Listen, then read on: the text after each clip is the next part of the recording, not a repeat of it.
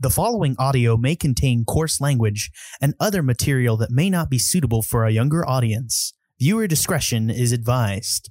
Also, we may spoil anything and everything, so you have been warned.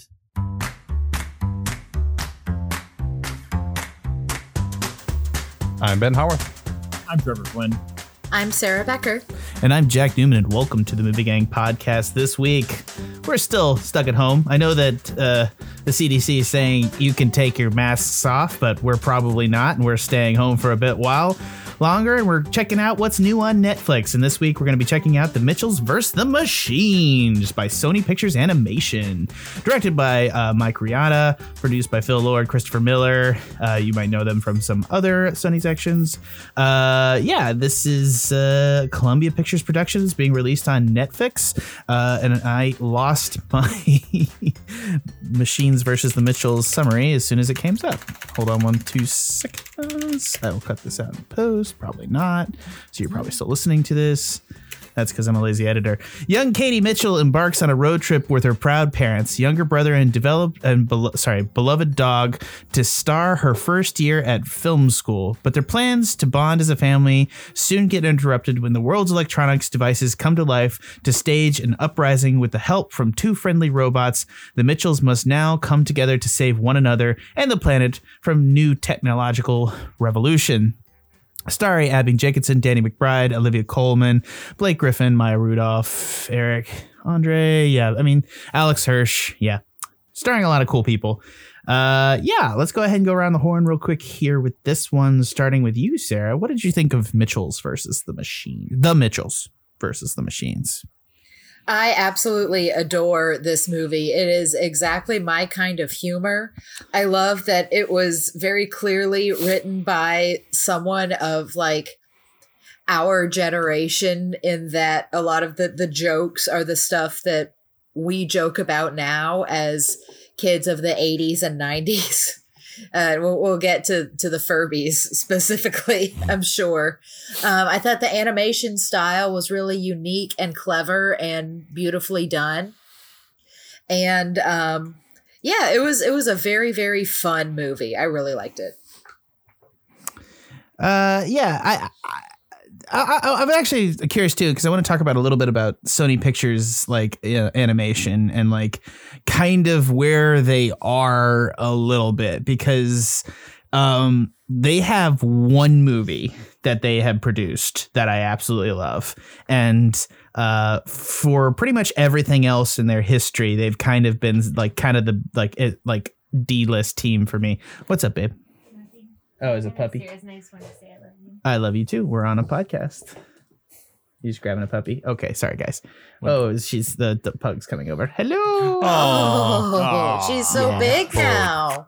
She's getting big. Happy pug fish. Don't like it. Very No, she calm. don't like it. Dog, pig, dog, pig, Big, dog, dog, pig, pig. loaf of bread. Okay. Okay. Sorry about that, everybody. There was an adorable pug, and she didn't lick my face, but she let me lick her face because I'm a weirdo. I don't know. Every other time, she's just sleepy, isn't she? Oh, you guys can't see it, but she just got up. She has her like a baby, and her little head just went plump on a mom's shoulder. It's cute. Oh, and mom gets licks. Okay. I'm not the beloved parent here. This hurts. This deeply hurts me. They can't see you. Why are you doing this? Okay. There you go. There you go. Mwah. Okay, now we're done with this. Now we're back to serious podcasting. We're totally legit podcast. I didn't just interrupt this for 5 minutes for my dog to give me a goodnight kiss because they're going to bed. That's just what the fuck happened. Anyways, yeah, my point that I was getting back to is that Into the Spider-Verse is is one of my favorite animated movies of all time. It's the only thing on their catalog that actually kind of rises above for me. I want to talk about you guys a little bit. What did you think of this movie? But also, what did you think of Sony Pictures Animation's history? I'm going to toss to you, Ben. Yeah, I would know this nerdy stuff. That's why I made it I made the question a little bit harder for you, didn't I? This is a tee up for Ben. No, it's all right. It was. I have takes. I got takes. I would say there's actually several Sony Picture Animations films, but Sony Picture will, do Spider-Man Into the Spider-Verse, and then the Angry Birds 2. You know what I mean? They're unpredictable, and I don't think anyone saw them coming. But I have been getting fascinated by them kind of for two reasons. One of their first movies I do think was legitimately great was Cloudy with a Chance of Meatballs, which Chris Lord and Phil Miller still directed. need to see that. And I think is a genuinely very funny, just a good comedy, 90 minutes of enjoyability. And the other thing that someone turned me on to is surprisingly the Hotel Transylvania movies. Yes. Particularly animation nerds. Animation nerds have turned me on to, because they're directed by Genndy Tartakovsky, who directed the Powerpuff Girls, Samurai Jack. And he's kind of, those movies aren't great, but he is pushing a kind of fluidity in the animation there that is genuinely surprising and interesting. I'm not going to argue that they sorry, I don't mean to interrupt you, but I am going to like throw it back at you. So we're just going back and forth here. I'm not going to argue that they are not an unskilled animation studio. I still think that, and this is the problem here, is that this is kind of animation, and animation story is kind of becoming a filled out space in terms of like you have your Pixars, you have your DreamWorks, you have your things. And it's like one of those things where it's like, I agree that Cloudy with a Chance of Meatball is, but like that's still going to be mid-tier DreamWorks, and it's going to be bottom tier Pixar. And that's kind of, and I hate to put them in like a third place running there, but that's like their one movie you would say before Spider-Man. Well, I think what they are doing and why I'm excited, particularly now that Spider-Verse and Mitchell's vs. Machines, I think are, I'm going to put my hand there, two very, very excellent animated films. I think they are starting to push the look and style of computer animation in a way that I don't think Pixar or DreamWorks are doing, especially not Illumination, which is all about cutting corners. Now, Pixar is always going to be the $200 million, we're going to make every single shot the most gorgeous shot possible. But there is kind of a house style, and there's a certain look that, and I think they're starting to experiment a little bit. Soul had kind of more unique body shapes, but in particular, there was like this kind of house style that they stick with, like a certain look, a certain kind of the way a person looks has kind of not changed much over the years. Versus this one where the guy is literally a triangle, like the dad is a triangle, and I think that element in this film, the use of the I don't know if it's actually 2D, but a 2D-esque hand-drawn animation over it. The use of a very fluid style of motion.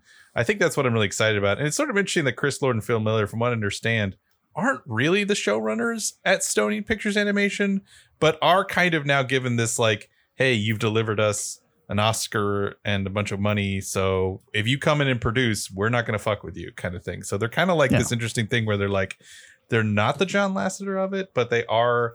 When you see their name, you should pay attention now. I think that's the way it's going to go. I agree. And I think that the one thing I will say about the studio is that it is pretty good at listening to good people. And I think that's one of those things too. They recognize, I always think that's also like the fourth place, the guy that's just off the podium at the Olympics is pretty good about listening to his coach, if you know what I mean. Like I think it's one of those things too, where it's like maybe they've like Pixar resting on its laurels and everything else. And it's like one of those things. I do think Pixar's goal is to push animation, and Soul was kind of their first attempt to have really good looking people animate. I don't know. Pixar is much more invested in realism than stylization. And this made me really optimistic for the future of animation. Yes, Sony Pictures has a mixed record. I saw Arthur Christmas in there, but it was a co-production with Aardman, which might deserve more of the credit there. I'm not sure. That's one of my favorite Christmas movies, if not my favorite Christmas movie. I think that's a case of Aardman came up with a lot of the plotting and the storyboarding, but they just don't have an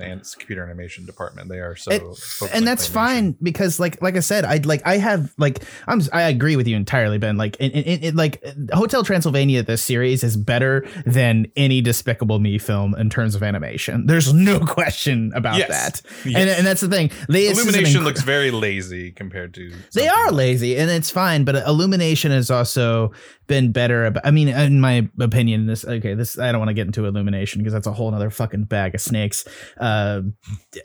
that's a bad expression. That's not an actual expression. I don't know why we have a bag of snakes. But yeah, no, Illumination is their thing right now. Is they're more just like taking franchises and trying to build franchises that they can then franchise. So I don't really take them super seriously, and they're not even in the same game. They're franchising better than this studio is, and it just didn't do, and its properties don't franchise. And that's not to say that, you know, Pixar's always, every property that Pixar make is really good at franchising. I mean, Cars is good at franchising. You don't actually see a ton of like Soul franchise stuff because they're not going to sell the plushie of the, you know, the little blue guy. That's just not going to happen. But my point is, like, I did see a Soul sticker on a banana, and I was like, sure. Like Soul, Dole, whatever. I don't know. Yeah. It's always the bananas. They always just put a tiny little sticker on there and like, yeah, I'll buy those bananas. They got a picture, tiny little thumb size picture. Yeah. Let's talk to Sarah. Sarah hasn't talked yet. No, actually, you're the only one that hasn't talked yet, Trevor. So what did you think of Mitchell's? Oh, I'm sorry. That's right. We hope. I really enjoyed this. I have plenty of problems with it. I think it's a very flawed film, story-wise especially. But there are emotional beats that hit, and I just love the animation and the comedic timing of so many of these jokes. I think there are like a few too many jokes. Like, you don't need a joke every other, like the movie goes for all the jokes instead of just hitting the ones that are really good. But it's just sense of comedy and timing and the way it uses animation to accomplish that. And the way that animation is stylized is just beautiful to behold. So one of the better criticisms I heard was actually from my friend Shay while I was watching it, where she says, this movie's trying to have too many gifable moments. Yeah. And I was like, yeah, that's true. There's too many moments where they really want that gif to like go. And it's a very internet, you know, inspired film, which is what I like. Right. I do appreciate. I think there's something really awesome about the fact that Katie is well, first off, we should say that Katie's a lesbian, which is super cool. Yay. Even if it's done very quietly, I think it's very done, you know, pretty well. I think. Curious what your thoughts are. Earnestly, yeah. I would think so. Yeah. But I like that she's not like a deep art filmmaker. She wants to make silly comedy films and things that are memeable and funny and very much for her kind of era and generation, which I think is really awesome and cool. I like that she's very much using technology, and that's kind of the idea of like the technology is a double-edged sword, and you know, we could talk about how well that works, but I think that element of it makes it really interesting. But I think also sometimes it can be, like I said, it's trying to be too memey. But I think when it works, it works. And this one was directed by Mike Rianda, who was one of the creators, and well, not one of the creators because it's Alex Hirsch, but one of the showrunners of Gravity Falls. And there's a lot of Gravity Falls I see in this film, from the music to the kind of mix of real world and this is more sci-fi, and that was more like horror. This one does surrealism. The writing in this one is what separates it out from me. I agree with you guys. The animation and Sony animation has been pretty good for a while now. I think the separation between these films, but I do think, this and Spider-Verse are on another level. That was what I'm saying. And they're on another level of animation. And it's nice to see a studio grow. I wouldn't care about this movie if it had the same animation and it was just trying to be gifable. Like, arguably, like this is the studio that made the Emoji movies, guys. Like, I mean, they've like hit it out of the park.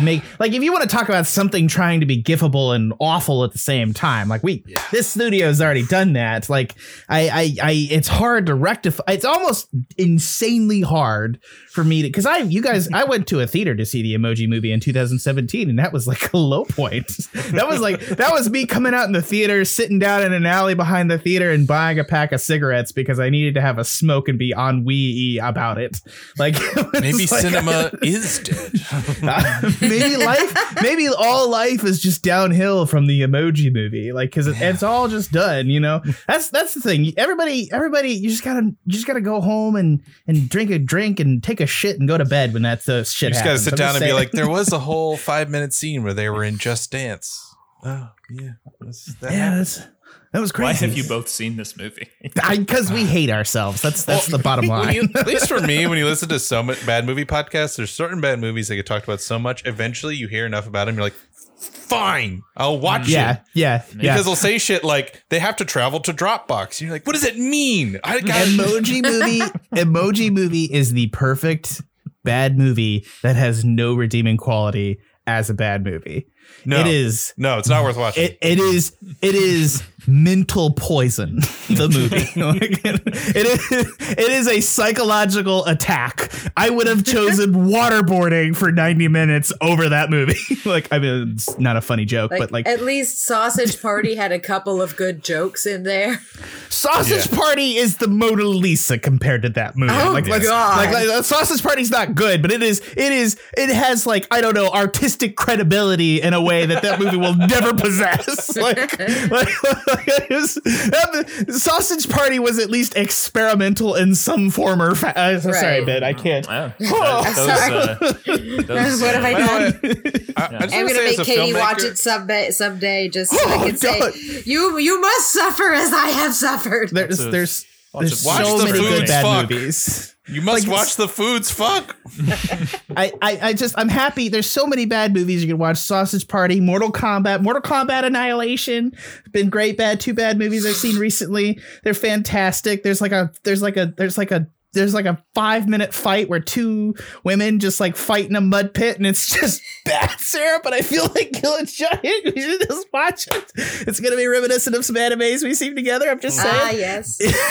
Anyways, the thing I did want to say about it is just this has the exact element of Gravity Falls, which I'm not even really into the animation. I mean, I know there are people that love the animation style of Gravity Falls, but it's not necessarily my favorite kids animation cup of tea. What I love about that show and what I love about this is that amazing sense of character that is imbued into each individual character. They take 4 characters and they absolutely nail each of them. They absolutely nail them in a time or place and being. I also love the fact, and this would be my take on her element of, and this is kind of my new thing for gay people in movies, is can it be removed for China? And the answer to that is probably not in the context. It would be more difficult to remove her. Put a little tracking dot on her pride pin, which I'm so glad was there the entire movie. Mm-hmm. It's exactly right. That's a great, just little I saw it, Kel saw it, we both were like, hey, it's right there. It's right there. Elaborate. She had a rainbow pin on her sweater for the entire film. Yeah, and that's so it's very obvious that she is either an ally or queer, and she gives off queer vibes, I would say. Personally, yeah. She's never lusting after girls, but she's certainly interested in Jade and talks about wanting to see her, obviously, and it gives you kind of and then they confirm it at the end, which I agree will probably be cut for China, but at least they have to do a little tracking dot. They have the movie. I think it's making somebody have to work for it is great. You know what I mean? That's all I'm saying. It's subtle, but it's good, and it's not the element of the movie, because this movie is very much about the family and these characterizations, and I just love the visual storytelling of seeing each of them, and you can guess their characterization, and then it's fulfilled and sort of things. It's just, this is some real tight storytelling. I think that's the thing that I love about this. And it's just one of those things where I'm just sort of taken aback, because there's not you could tell me about the animation in Transylvania all the time, but you can't call the storytelling in the Transylvania series tight or anything like that. Yeah, it's an excuse for jokes. Silly, and it's very. I disagree, Adam guys. Sandler I prefer kids. the first Hotel Transylvania movie over this one. I watch that shit every Halloween. Wow. I am shocked, but I really want to dig into why, if you don't mind me asking. Sure. There's I don't know, a message and a thematic thing in that movie at the core of it that I understand and value, that really makes me honestly tear up even a little bit every time I watch it, when all the Dracula fans come out. And I this movie is too long and its themes are not. The whole monster apocalypse, robot apocalypse thing, I love the excuse for action. I love the excuse for jokes that it gives us. I just don't think it has that much to do with what's going on with the family. I think it does. It does in terms of the patriarch feeling unassociated. It is a basic kind of classic mindset where the patriarch's relevance and his ability, his disdain for machines and understanding that machines can be valuable, like that's in there as well, but also like making sure to just, I mean, it's one of those things where it's taking both arguments of the technology divide and bearing both out in different ways, saying both sides are right and wrong at the same time. So like, I really would resist the notion that this doesn't have a meaning. I might say it's heavy-handed. Like that's would be the counterpoint. Like clearly it has a meaning about and wants to say a lot about technology. What do you and think the it does say association about of the family. technology? I guess that like it's the original script I heard was called like Connections or something Connected. like that. It was called. It was called Mitchells vs. Machines. Sony Pictures changed it Connected, then they sold it to Netflix, and they changed it back to Mitchells vs. Machines. Interesting. which is just totally correct in my opinion. I mean, I think going with like, and also like letting, I forget what, sorry, letting Katie in the context of this movie kind of take the main role and also like giving the movie the vibe of quote unquote. And I just want to say this, like, you know, the album cover that she's like her style and like letting that imbue the movie. And also just the Mitchells versus the Machines is just like a best. It sounds like an album cover in the same sort of way that her style and like cinema. It's just, I think like it feeds in. I think it all feeds into like her, and it also feeds into like just making her the core thematic element of the movie. I think having her value human connections and understanding that machines and human connections is like that. That's a message that if anybody over 35 or 40 makes, I'm saying 35 like I'm not 31. If anyone over 40 makes like, oh, technology bad, we should all be human connected, I like my fucking brain goes out the window. I'm like, okay, cool, grandpa. You know, I'm sorry. Yeah, I think that's what I was worried about. And I think sorry, do you mind if I? No, but I mean, my point is they do both. They do both sides of the argument and saying like, you know, human connections are important, but technology isn't all bad. That's the message, Trevor. It's all of above, you know, and I think that's also like the movie is about accepting people's differences, but also, you know, embracing and understanding. I mean, that's like the core message. It is incredibly broad. I'm not going to argue with that. Please continue, Ben. I'm sorry. Right, and I think it certainly has some old man yells at clouds jokes, but I think it is. I think the fact that the dad is a naturist, and what I like it particularly is that he doesn't. You know, he didn't lose his job to computers. He didn't do anything like this, and it's very clear that he and his daughter connected at a certain point. But then the more she got into technology, the more he felt distance from her interests, and he couldn't relate to her anymore, which I really appreciate. I like that this is not about, for one, you know, I'm very glad that none of the fighting is about her sexuality, not once. Right. I do appreciate. Thank God. Just accepting, it seems like. I want to circle back to that point. He doesn't kind of hate his daughter for leaving. I really like the touch that when we discovered that, you know, the moose is from his old lodge that he had built and he had to move away, obviously, presumably to go to the city to get a different kind of job or whatever. It's not super clear, but, you know, you kind of understand it. He says that, no, it's not hard. Like, you know, she's worth it kind of thing. And I think it's a much more interesting struggle, which is what I really appreciate about this film is it's not a dad who hates his daughter. It's a dad who loves his daughter and is very, very hurt and struggling by the fact that he doesn't know how to relate to her, which I think is really interesting. And I think that is where it comes into, which is like, you know, she is the one who, you know, uses machines to make art, and he just views them as these scary monoliths, as we see in, I think, maybe the funniest scene in the movie, where he's trying to just open up YouTube. I always like old people not working at technology. I'm sorry, Trevor. That one, I rolled my eyes. Slayed me. It did me too. I'm sorry, and I also think that particular joke was effective in this context. Yes. I think in a different movie, I agree entirely, Trevor, that I would have rolled my eyes. But I think if this movie came out like 20 years ago, I would fucking love it. Like wow. The dad feels like he is from the 90s. The dad feels like he's like 30 years out of like the zeitgeist. He feels like he's from the 90s, and I'm just like kind of done with this like stereotype. Well, I mean, but the thing is, you have to think about, you know, it is 2021, and Katie is supposed to be like an 18-year-old character, so the dad is from the 90s. I hate to say this, the dad is literally me, guys. Like in terms of age and disposition, he's just 10 years on us, Trevor. Yeah, like so he's probably in his 40s now. He's talking to us, and I love you. Like, no offense. Like, I feel technology stripped by like technology at times too. I'm old, man, and I'm I'm in a technology IT sector, and I am always chasing the fucking dragon, just looking like feeling confused and old. Like that's the nature of it. Like I completely understand this. Like I hate this. Like I'm even like, dude, I'm running. Yeah, but like, you don't like out of frustration pick up somebody's phone and like destroy it or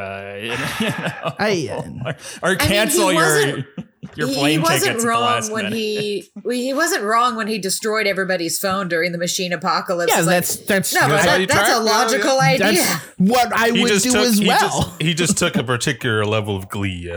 Yes, which is something that I can understand, especially in like the 30-year-old naturist, you know. And I don't know how old he is contextually in this movie. I don't think he's 50. I think he's probably in his 40s. 40s, yeah. He definitely.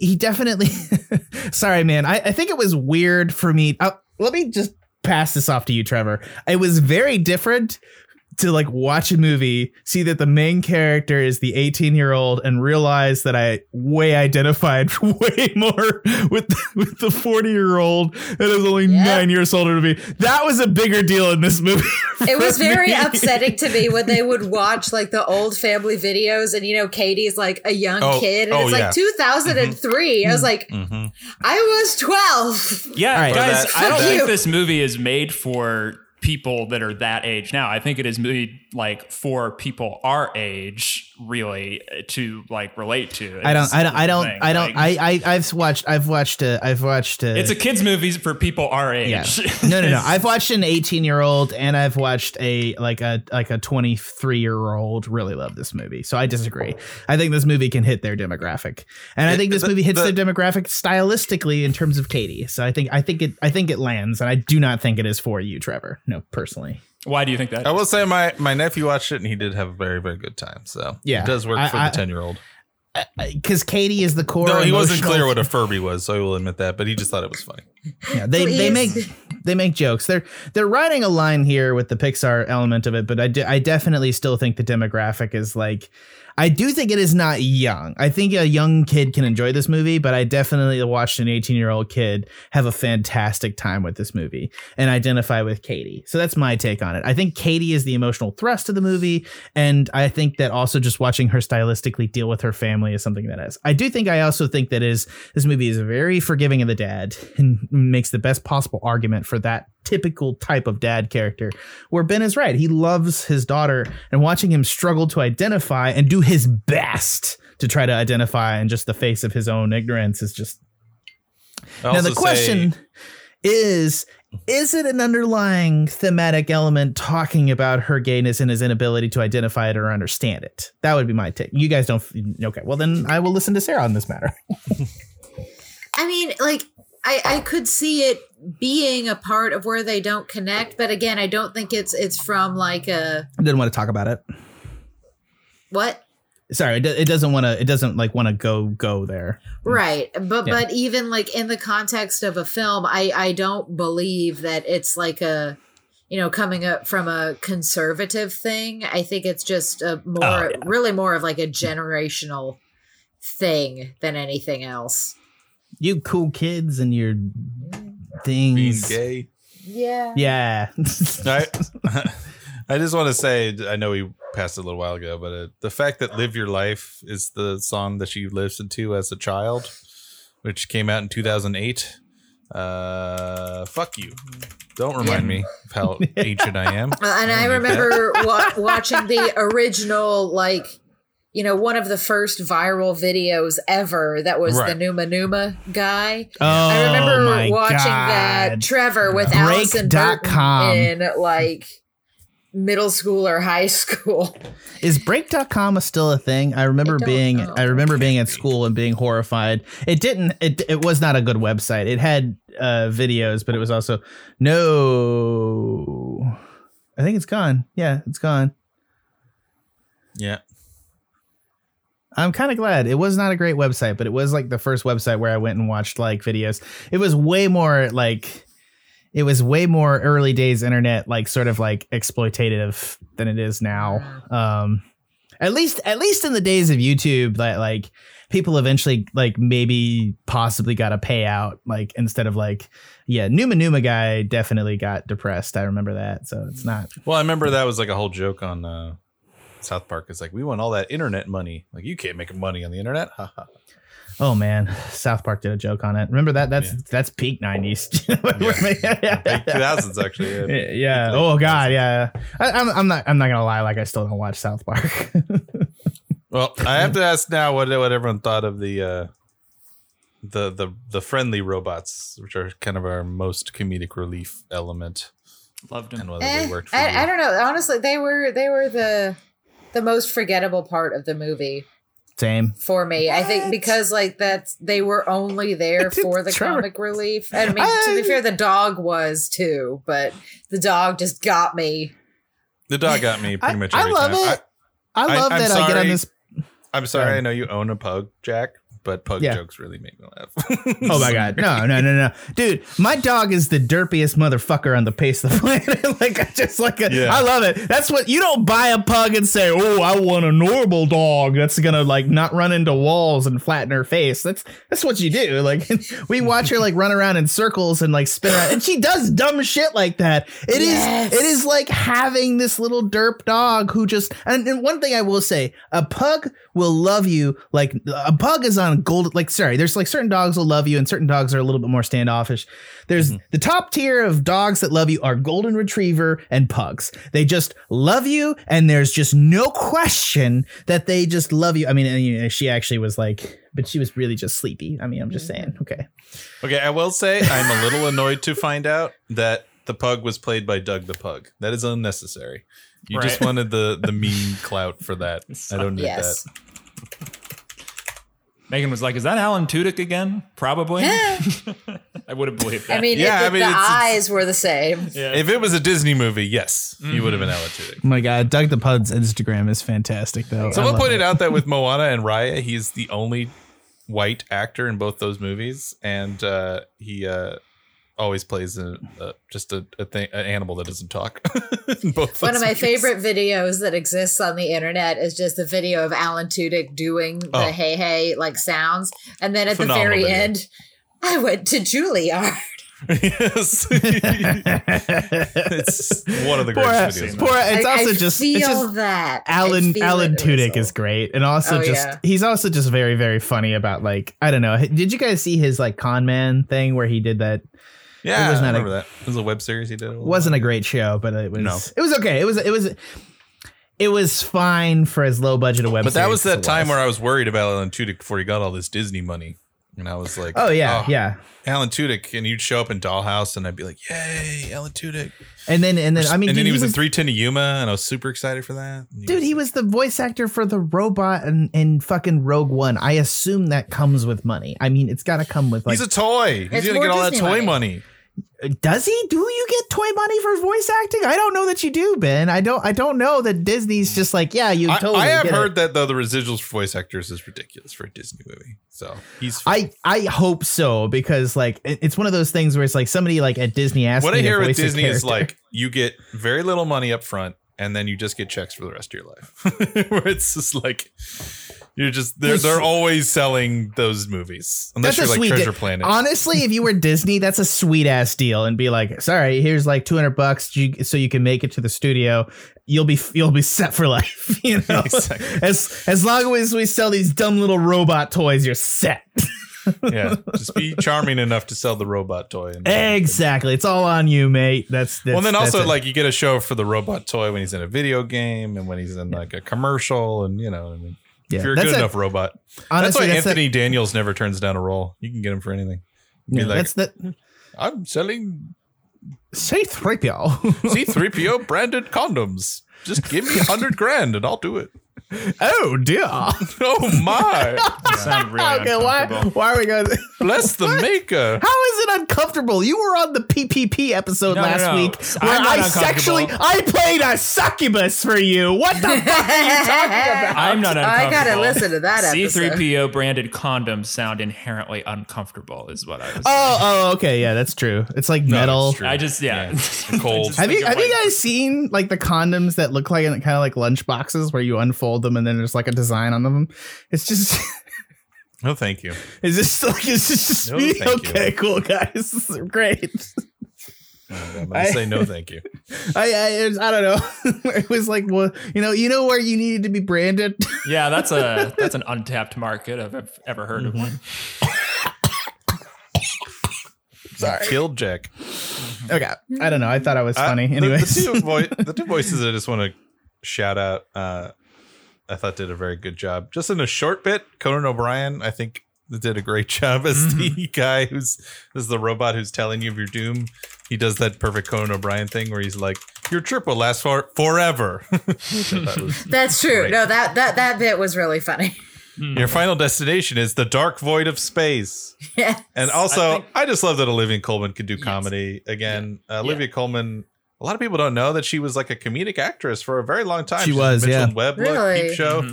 She's fucking hilarious in Peep Show. One of my I've only favorite. ever seen her in like serious murder. Yeah, and so a lot of dramas. people know her more from like The Crown and Broadchurch. The Favorite, Broadchurch, very intense. Yes, Broadchurch was like.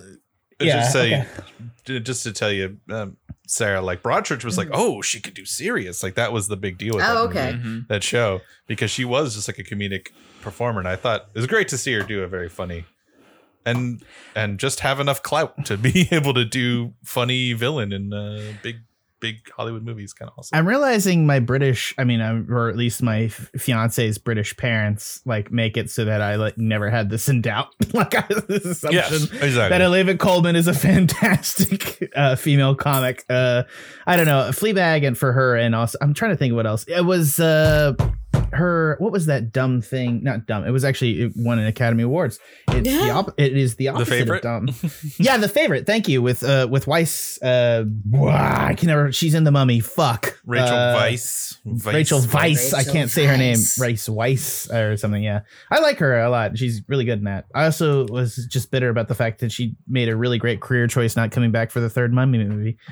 I don't know why I'm bitter about that. We're all just bitter we got tricked into that third Mummy movie. That was, and it was like we saw Jet Li on the cover. We and were all like, ready for it. We're all like, we know this is gonna be bad. I've seen that movie like 2 times and I cannot remember it. Like Megan and I love the first one so much, and the second one is such a good bad movie watch. Oh, the second Mummy movie is like one of my top 5 favorite bad movies. There's no better way to delineate like good bad movie than bad movie than Mummy I'm not gonna lie, and Mummy the Dragon. My family legitimately loves the second Mummy movie. My entire family can quote that movie to like that. And it's like, this is cursed. That is cursed. That's like a random thing that my entire family does when we're like talking. We just make references to the Mummy movies, like a movie from like 20 years ago that no one fucking remembers in like a social context, and only my family finds it funny. Sorry, it's like one of those things. This is cursed. That is cursed. I don't know why it's the Mummy has. Everyone talks about the bad CGI at the end, which they should, but you should look up the scene where Brendan Fraser stabs the Scorpion King, because Arnold Vosloo literally looks like he missed his take and they kept it because he's like off camera. Yes. Yes.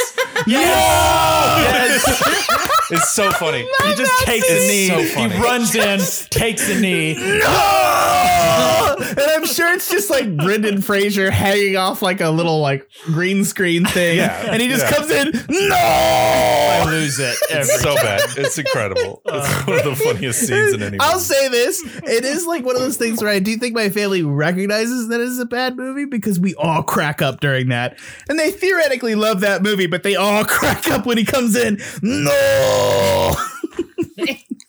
Oh God, I love that movie so much. All right, let's rate this one because it is a good movie still. Real quick though, please can we just devote a little bit of time before we go to scores to the mall scene? Yeah. Okay. Because it is. What's the thing with the mall scene? The Furbies? Well, there's several things in a the movie. jokes. There's so many good jokes packed all together. Like what is it? The washing machine that's like delicates, cotton, carnage, pesto, carnage. Like this is what I was talking about. Like this is exactly my brand of humor. What is and then like sorry, go on. The fleet of Roombas. Yes, that is my brand of humor. I refuse to get a Roomba because they're creepy and they like map out your house, which I realize that, logistically you could probably go on the internet and find the floor plan of someone's home, but they're still creepy and Sarah, weird. It's harder. I don't like them. I fucking love you, but like you won't come back once you get one. I know that. Because like just the act of emptying my Roomba when it's run when I've not been home and just seeing the amount of dog hair I can pull out of it, I'm just sitting there like, fuck me. It's like honestly, it is like the most cathartic, orgasmic event. It's just like opening up this Roomba case and just pulling all the shit out the back end of it. I don't know why I'm making this so sexual. I apologize to all our viewers and the four of you, the three of you. You just open up and you pull all this stuff out and it's just like, you're just like, I didn't have to do shit for this. It is amazing. Oh no, I get it. I own a cat, and so like litter box dust is real. Like I understand, and maybe one day when I have a house, I'll get one, but still, just watching the fleet of Roombas in the Stephen Hawking voice, like the fleet has been summoned, prepare for battle, and then just they fall down the escalator. Honestly, the pain. If we're ever taken over by robots, if we're taken over by robots, it was worth it for like the 6 years of Roomba that I had because like. That shit, it's just like, and also just like the way that the way that Katie just like insults our robot slave. It's amazing. I love it. It's just, she's just in there. She's like, careful, man. They're going to remember that. She'll like, if it's coming towards her, she'll just like lean over and kick it and scream, "Go away, robot slave!" And it is kind of weirdly sexual. I like having our little overlord that she's like becoming. It's great. I'm sorry. But I know I keep bringing up the Furbies, but I need y'all to understand why this scene was so good for me. So as many children of the 90s did, I had a Furby when I was a kid for a little while. And then, as children do with their toys, I kind of got tired of it and it ended up in the back of my closet somewhere. Years later, I pulled the fucker out of the back of the closet. It was like, oh, this guy, I remember you, assuming that it was just going to remain dormant, like the batteries had run dead or whatever. Motherfucker opens his eyes and starts talking at me. I screamed, threw it back into my closet and ran away. So then when this scene shows up in the movie, it's like, my darkest nightmares have been realized. But also just behold, the twilight of man. That like what's the like Cthulhu and stuff, help me out here with the term for not kaiju, but no, Lovecraftian level of like dialogue terrifying, between the Furbies. It's so amazing to me. The end was inevitable. I have the same reaction as Katie. Let the dark harvest begin. So I want to say real quick that I was reading this really good interview Karen Hahn did with the director of the film, and I was curious how they got the rights from Hasbro. And Hasbro actually has kind of embraced the meme-ness of Furbies. If you don't know, there's a trend on Tumblr and TikTok now called long Furbies. If you've not picked these up, please look them up. It is where people take Furbies and then make horrifying, disturbing shapes out of them, like really long or cursed or crazy shit. They do his thing where they like add teeth to them and shit, and it's like horrifying. Yeah, they make all kinds of fun cursed Furbies. My favorite thing, there's a Furby out there where its little tiny mouth has been opened up and they put real human teeth into its mouth. It is one of those things you can't unsee. Like where he like put like they're like little baby teeth too, because they like took their child's teeth and like put it into a Furby's mouth, and then like kind of blood around the outside of the tiny mouth. And that's the only change. It's just a Furby, because the Furby is weird enough, and then it opens its mouth to speak, and you see these human teeth covered in tiny blood, and then you're like, I can't unsee that. That's like, you know, that's like top 10 nightmares. That's amazing. It's horrifying. So that's it about. Good night, everybody. So Hasbro loves the weird Furby reappraisal thing going on, and so they said yes, but the only thing they said is they couldn't say anything like kill the innocents or blood or any kind of like actually violent thing, which I think actually worked out, because you get those more like poetical, like kind of ancient pagan-y tomes where they're like, let the dark harvest begin.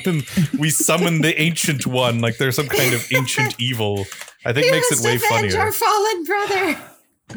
Summon the ancient one. And it can fire. I'm definitely going to put in the chat pictures of long Furbies. And all right, let's go ahead and do this. And I want to start specifically because Trevor is, and I don't mean to put you in the corner. No, I'm the only one that's been critical of this movie at all. I think that's fair to say. Oh, okay. Okay. Well, let's give people an opportunity. I want you to start, and I want you to go in a vacuum, because I want you to tell us what you think of this and why there was, because you definitely were bugged by it a little bit, and maybe it's more that you loved Hotel Transylvania, and maybe I'm misjudging like your negativity about this movie. Why is that the reason? Quit trying to explain to me why I didn't like it. I'm not trying to explain to you why you didn't like it. I'm trying to understand you, and maybe this is like thinking you hate this more than I think you do. I don't hate it. It's more because it's just like an Adam Sandler Hotel Transylvania thing for me, where I'm just like, Adam Sandler, you haven't made a good movie in 30 years, and then he actually did, and I'm like, God damn it, you monster. Anyways, please continue with no. The whole point of that film is that he's not a monster, and monsters are our friends, Jack. So I obviously still think he's a monster. Okay. Oh dear God, Ben, what the fuck? For context, listeners, Ben has just sent us about 10 different pictures of long Furbies, and they are exactly the kind of eldritch horror that you would expect. Yeah, I've been scrolling this Google search ever since he mentioned it, and just my face. There's some incredible ones. Increasingly. As you'd expect, Kel really wants to make one. Oh, of course. As soon as you said there's the Furby with human teeth, I was like, that's something Kel would do. Mm-hmm. That's exactly right. Oh my God, I found it. Oh, yes. Oh my you God. Gotta share it. Oh my God. You gotta share the teeth. Please continue, Trevor. The one that I found, the teeth aren't in the beak. They're like in the middle of it. Oh, God. Yeah, that one's. I agree. I haven't found the beak one. I found one where it's been split in half, and then they put legs, teeth, legs. Yeah. Please continue, Trevor. While I freak the fuck out over here. That definitely looks like the one Kel would have made for sure.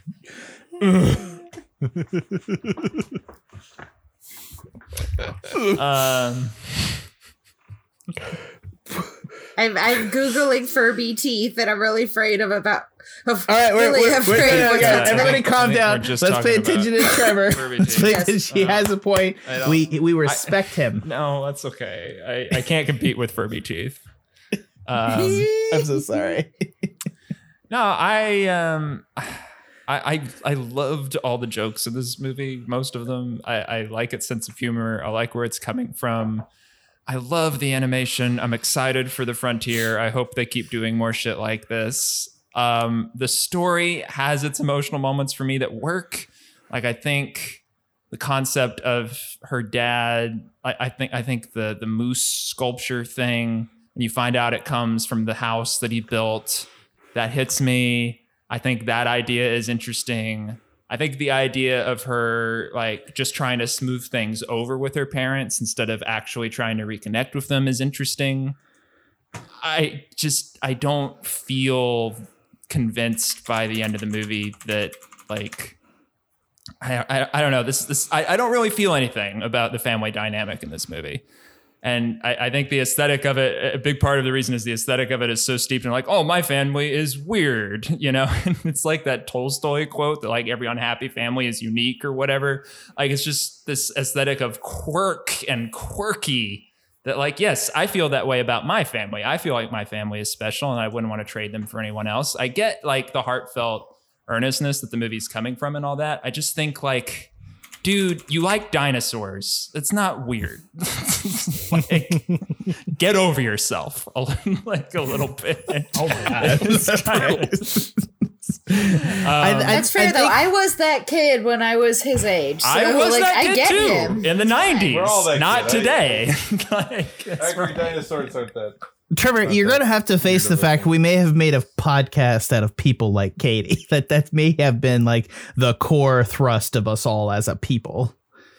You saying I'm not like owning my people in this? Or no, I just think that there may be, and I'm going to say this in like the best way possible because I'm a weird motherfucker and I love that about myself. No offense. I love that everybody else in this podcast is kind of weird too. Like I mean that in the best possible. I literally cannot in any unstated terms say that it is the favorite thing that makes me try to push you all and annoy the shit out of all of you guys to continue this podcast because I love how weird we all are. Look, and I love what happens. So I don't have anything against feeling weird. When we still had a group text before Facebook Messenger was a thing, I named this group text Jack's Misfits because that's what I felt like we were to an extent. So sorry. I mean that in the best possible way. Why you kill me? I had a beer in Manhattan. What do you want me to do? You want me to cry tonight? Is that what you want? No, I don't have any problem with like identifying as weird. I just feel like the movie sells it as like a catch-all kind of sentimentality to like resolving family issues, and it's a little simple, and it is simple. It didn't move me, and I think the AI and the tech commentary in particular just exhausted me. Every time the Eric Andre character, the Mike Zuckerberg character, whatever, is just like, yeah, it's almost like trusting a big tech mogul with all of this power was a bad idea. I was like, shut up, I get it. I get what you're saying. It's not. I get it. It's low hanging fruit. This movie's too long for moments like those. 6.5, I think. So sorry I came across negative. There's still lots I love about this movie. I did enjoy it to an extent. You never have to apologize for coming across negative. There's been things that I will eventually be negative on that will drive you literally insane. So please don't apologize for that. Also, you made me cry tonight, and I love you very much. You're a very good friend. And I love you, even though your mom hates me. It's okay. Oh, boy. Anyways, let's not talk about Trevor Sweat. Okay. I love Trevor's family. Trevor's family may not love me. Anyways, who wants to go next? Sarah or Ben? I can go. Yeah. Go, Sarah. Yeah. Well, as is evidenced by, every single thing that I've said throughout this film, I feel overwhelmingly positive about this movie. I'm going to give it an 8 out of 10. It made me laugh so often and so hard both times that I watched it, because I watched it on my own and then immediately decided that my fiance had to watch it too. And I haven't seen her laugh that hard since this one scene from the new Animaniacs that came out, sometime last year, I guess. But it's that same kind of humor. It was when that Pegasus is like, I bring tales of woe from the nether realms or whatever. And so the Furbies thing, she too, much as I did, lost her shit. It was fantastic. Trevor, I do agree with you that some of that there were maybe too many jokes, and some of them were a bit heavy-handed, like the thing about, maybe we shouldn't, well, God, losing my train of thought here. Maybe just tech the tech company thing, yeah, unregulated data or whatever, yeah. Mm-hmm. And I mean, like, it worked for me, but it does, you're right, it does get a little preachy almost about, big tech can be bad if it's unregulated and all this. But I'm still going to give it an 8 out of 10 because it made me laugh so hard. And Katie was very relatable to me. Yeah. Ben or me, what do you want to go first? Do you want to take who my question to you, Ben, in this context is who do you think between the two of us right now has the better, like, jump shot on the way out? How do you I'll just go. All right, cool. I don't want to think about that much. I want to go back to playing Nier Replicant. Yes, man. No, it's fine. I'm gonna say that it's hard to make Paddington 2. Not everything can come together so perfectly in a film and pay off. That is the I agree that some of it is a bit heavy-handed, like with the screwdriver, and everyone has one. Obviously he's going to use a screwdriver later, and it's going to be a thing. There's certain things that pay off well, but I think I think this film, especially on the second watch, is just so fucking good in terms of not just looking good, but just being a really well constructed film visually, framing wise, the way it uses the moose in particular, I found really effective. It just kind of always has it kind of perfectly in frame. There's a lot of really excellent just character animation. Like Jack says, they really nail how each of these 4 people move and work. I think just the fluidity and the motion and the lighting, this really great kind of painterly look of a lot of the backgrounds is gorgeous. I think it's really, really, really interesting. And I do agree sometimes it overplays his hands. Sometimes the jokes are a little more on the nose. But overall, I think it really works. And like Sarah said, I do think this is my kind of humor. I don't know, people...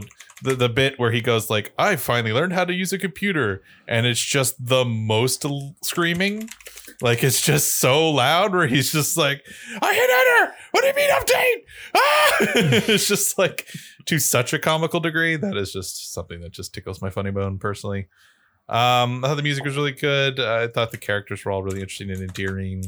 And I hope they don't make another one. This film got a lot of good ratings. It did Netflix, but I don't need Mitchell's versus the monsters or something. I don't know, dude. They're gonna do it again. I feel, and that's what I worry about. Sony Pictures, they're doing a Spider-Verse. I don't want a Spider-Verse 2. You did it perfectly. I know you want one because there's so many more universes, so many more Spider universes. They could do like Spider, like the whole like Spider-Man Wars. Man, there's so many places they could go. I know. Spider-Man steampunk.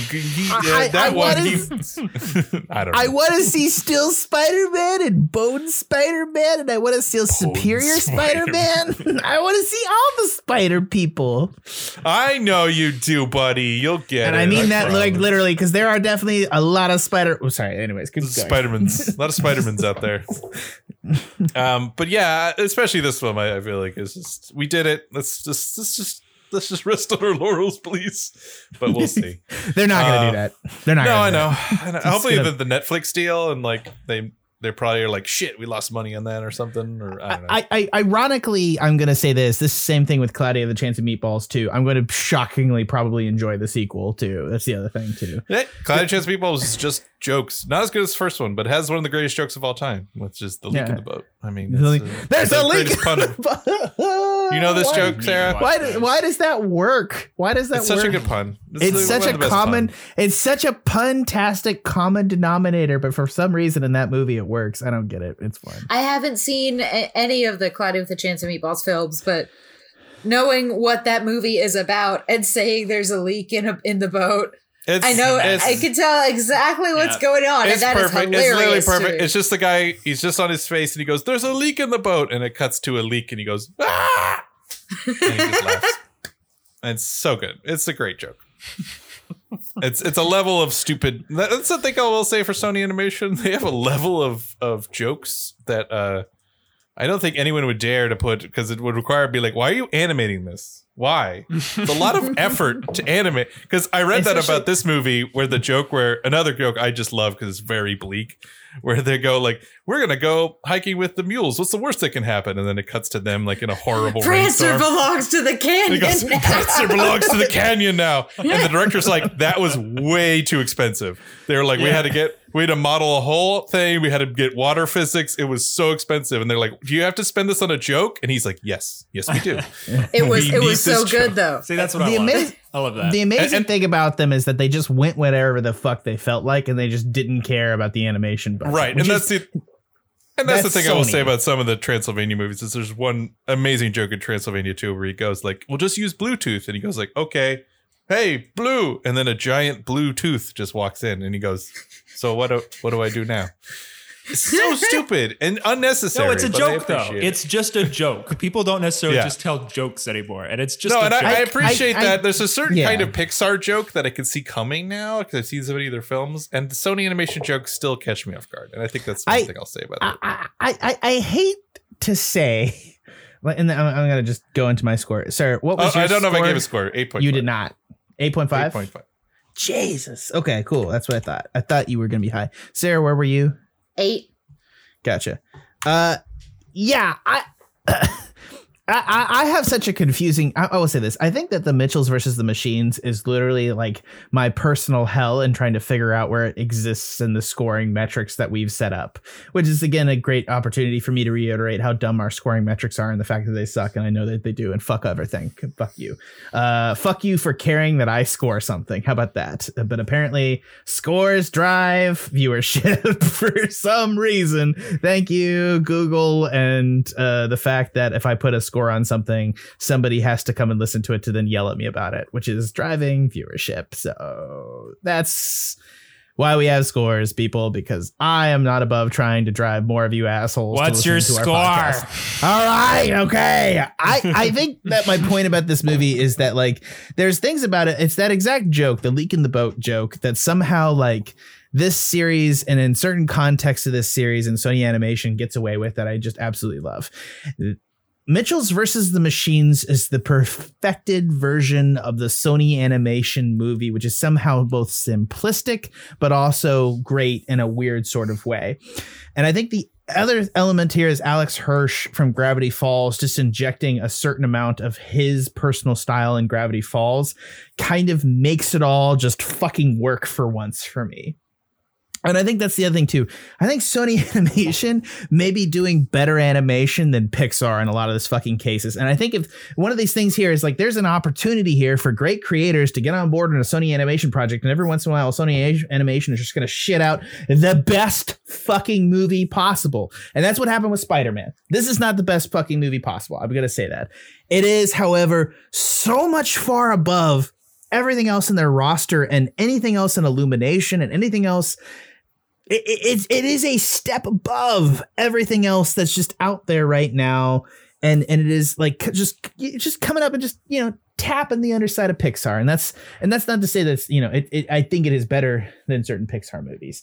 And for me to say that is like an admission to Sony Animation, because these assholes made the fucking Smurfs movies, you know, like they made the Emoji movies. Like I am pre-programmed to fucking hate them forever because of the Emoji movie. I went to your Emoji movie, guys. That is a lot of hate. That's a bad shit. So for me to ever give you guys like a 7, that's like, I feel like there's a certain barrier that y'all had to break there, and you did with this. I think that this is a 7.5. I like this movie a lot, and I think you should go fucking see it. The fact that yeah, I mean, this is one of those things where it's like, I'm starting to, all right, we have 2 anomalies in the context of this studio. If they pull out a third, I'm going to start talking about this studio like it's an actual thing and not a piece of shit. How about that? That's what I'll talk about.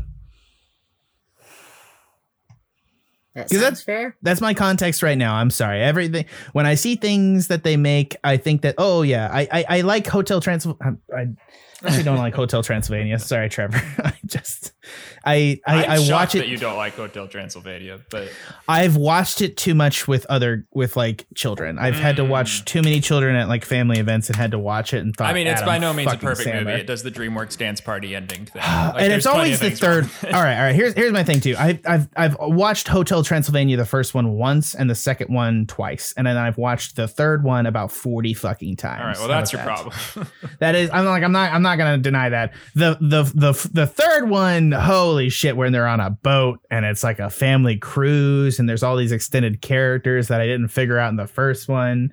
And then like the Blob has a son, and then there's like a music, and it's like somehow trap R&B music that makes the Kraken kill all the monsters.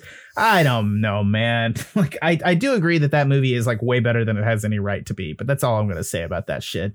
Apparently we're gonna fucking review Hotel Transylvania, and we got Ed on the other line because we got to get to him. So we're gonna give the Mitchells versus the Machines a 7.5 out of 10, which is shocking. I mean, that's the thing. It's shocking. It's up there. Like, what do we give Spider-Man? I think it was like a 9 or a 10, and then this is like a 7.5. I mean, that's a huge metric change for that studio. So hopefully, I think the issue here is that maybe they're figuring shit out, and they can continue to figure shit out, and that's our hope. Or maybe it's the Trevor way, and the Spider-Man versus Spider-Man. Oh my god, I'm drunk. Spider-Verse was a unique instance, and it's still on. Just going to be this third tier studio that we just talk about when we have to. And the next movie is fucking Lin-Manuel Miranda movie that he wrote all the music for, which is wild. So I can't believe he did that and Disney let him do that. I feel like Disney was going to lock him down for all time. I thought it was Disney for the longest time. I guess Moana didn't do that well, is all I can think. Oh, Moana did great. It did. That's what I thought. I thought it did. I didn't think it did. Like Trevor just like left to go pee. That's why he was so grumpy. Yeah. For the Movie Gang podcast, this has been Ben Howarth. Thanks, y'all.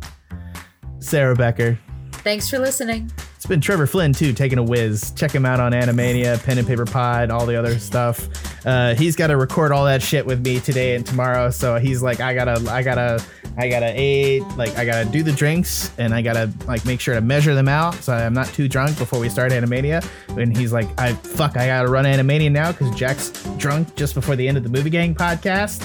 So I'm fucked. So that's what he's saying. So I'm gonna go pee and I'm gonna make a coffee because I gotta take control of this shit. I'm just putting in context with Trevor's thinking.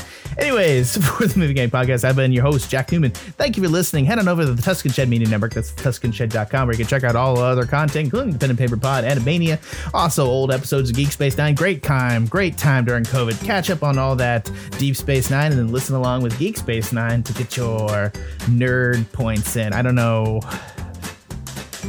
Oh my fucking god. He has 2. That's why. He has 2. He does have a fucking Disney one. It's called Encanto. Jesus Christ. That's right. People are gonna... Man, he better watch out. He's got a lot this year. I feel like he might burn some people out. Too much Lin. Anyways. Yeah, anyways. All right. Anyways, for the Movie Gang podcast, this has been all of the above. And by... Okay, I got this. Let me do this. Okay.